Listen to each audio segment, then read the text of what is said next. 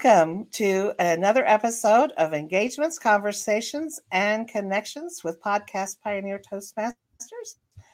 I'm Theresa Lauderback, your host for today's episode, and I have a veteran guest with us from Toastmasters. His name is David Whitner. He has held practically every officer position there is in Toastmasters because he's been with us for almost 18 years.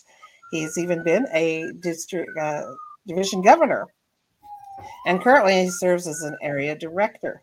So how are you this evening, David? I'm getting along beautifully. I'm thrilled to be here, Theresa. I'm so glad you could join us, and especially with our topic today of mentoring and what it's like to be a mentor and a mentee. But first of all, would you like to explain a little bit about yourself? You're in 2 clubs right now, is that correct? And you're serving as an area director. So what is your path like in Toastmasters right now? Yes.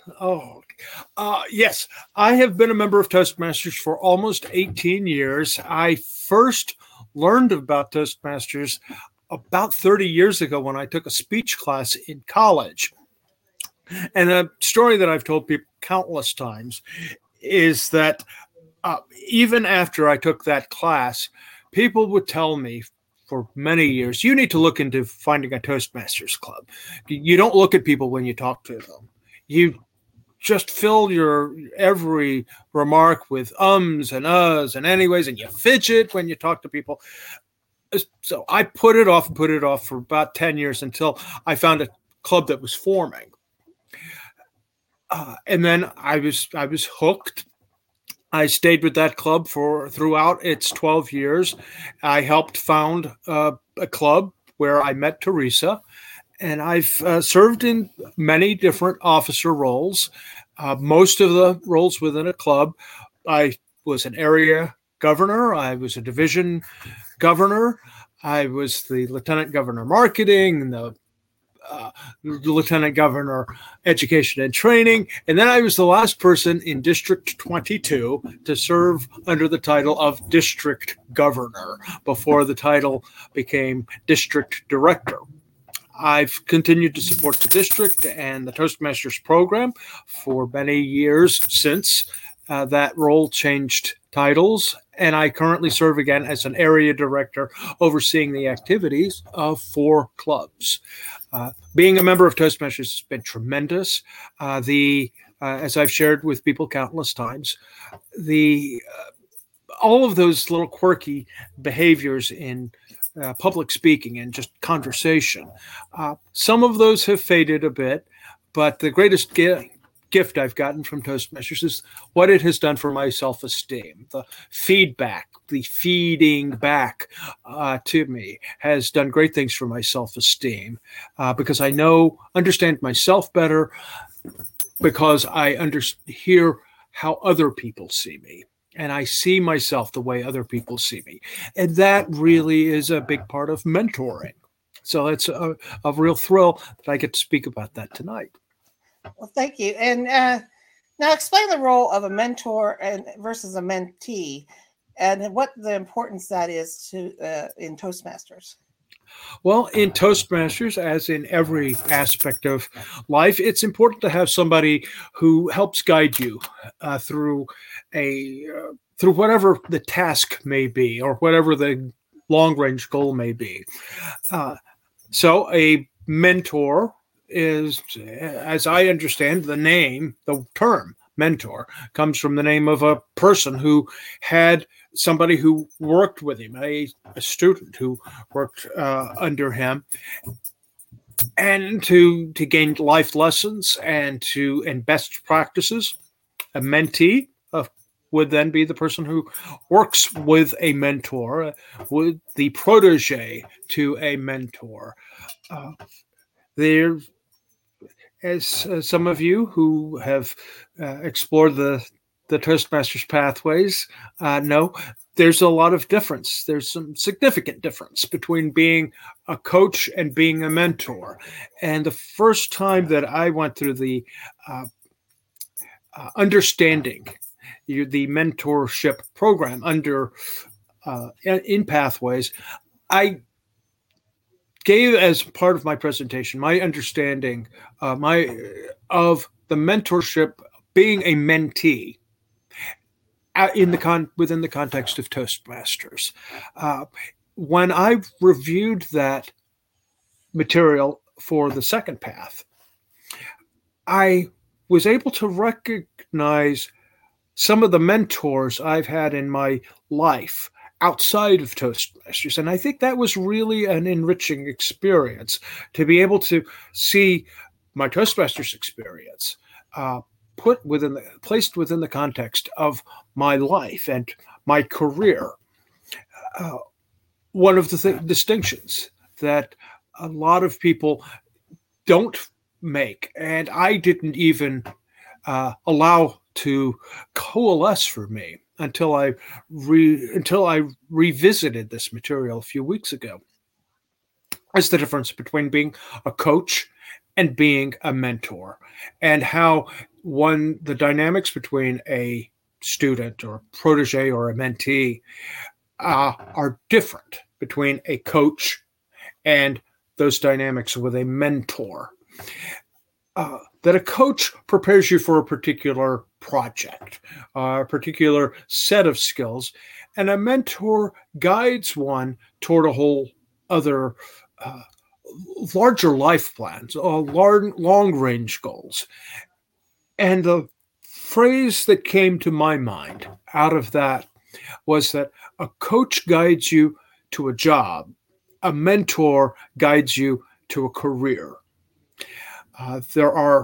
Serving as a mentor is somebody who guides you through life lessons and guides you through perhaps even more than just one project, but inspires one to develop a larger catalog of experiences and raise one's self-awareness of what one is capable of, and sees things within a person they may not see in themselves. Fantastic. And how has this really impacted you as a mentor if they come to you with these new projects like doing improv or virtual meetings or podcasting? Are you having to go and get your own go to a mentor yourself to learn some of these things in order to mentor someone else when they come to you and say, I need help with this? Or Absolutely. That's one of the things that I suppose is important about serving as a mentor, is recognizing that you are on the journey with somebody, and a lot of the time you may not have the map. So you're just trying to figure it out for yourself as much as you are trying to guide the other person. You're finding your own way. I remember many years ago hearing some statistic, and you may even know something about this, Theresa, or some of our viewers may know about this, that reading about on a subject, you'll gain 20% of a full comprehension of the topic. By experiencing it, you gain roughly 60 to 80% proficiency. But until you have taught somebody a skill or a discipline, that's when you really gain mastery of a skill, is when you have read about it, you have experienced it, but until you have guided somebody, that's when your real mastery arrives. Now, when you're searching for a mentor to help you as a mentee, what kind of qualities do you look for in a mentor? Well, that's kind of an interesting question. I can't think of when I have ever actively sought somebody to mentor me. I recognize in time that there are people who have inspired me, who have usually volunteered their guidance. Within Toastmasters, there's often an expectation that a person is assigned a mentor or selects somebody as a mentor. And to me, I don't look at it in such formal terms. But I've found many people within Toastmasters and outside of Toastmasters who have inspired me, have given me guidance, and have, I guess I would even say loved me into existence. Yeah. I got to give a keynote presentation for our district a couple of months ago. And toward the end of the presentation, I listed several of the people in Toastmasters who had inspired me in some way or other. And I made a point, even within that presentation, of listing 22 people, because I was speaking to District 22. I selected 22 people who had inspired me, and I was blessed to have at least a few of them on that attendance on that session. But it was it meant a lot to me that I could acknowledge those people, even if they didn't know how they had inspired me. The disciplines that they planted in me have kept me in this program for almost 18 years now. That's fabulous. That I know I've connected with a lot of people over the years, and even though I have been out of Toastmasters for 6 years, it is definitely something to get back into.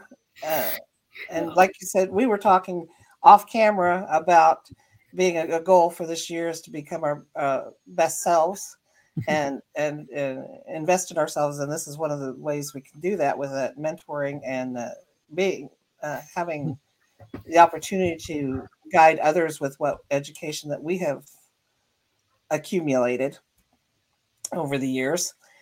And we're getting on a little close on our time here, but is there one more tip that you would like to leave us with this evening, David, for as an inspiration or? A story that I've told people many times is about the only time I can specifically remember mentoring somebody. It was a dear friend of mine who had joined a Toastmasters club, and he seemed kind of reluctant. He was kind of withdrawn when I first met him, but I stuck by him, helped kind of guide him through some of those first early projects.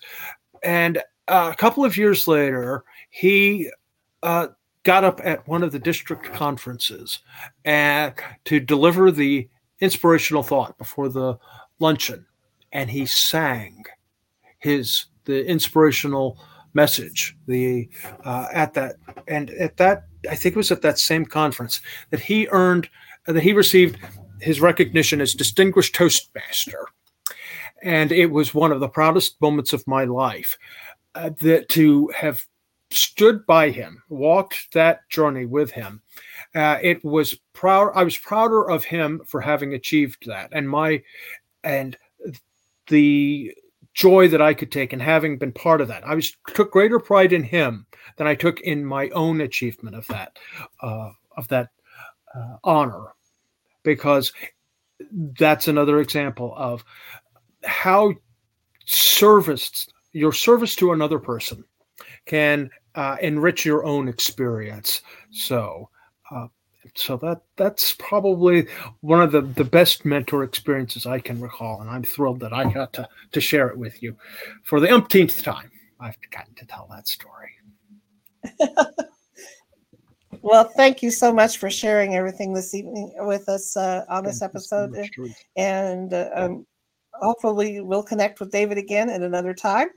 And I would like to also thank our project managers in our Podcast Pioneer Club. They're Jeremy Shearer and Bipin Shindiandri, who puts together all of these episodes.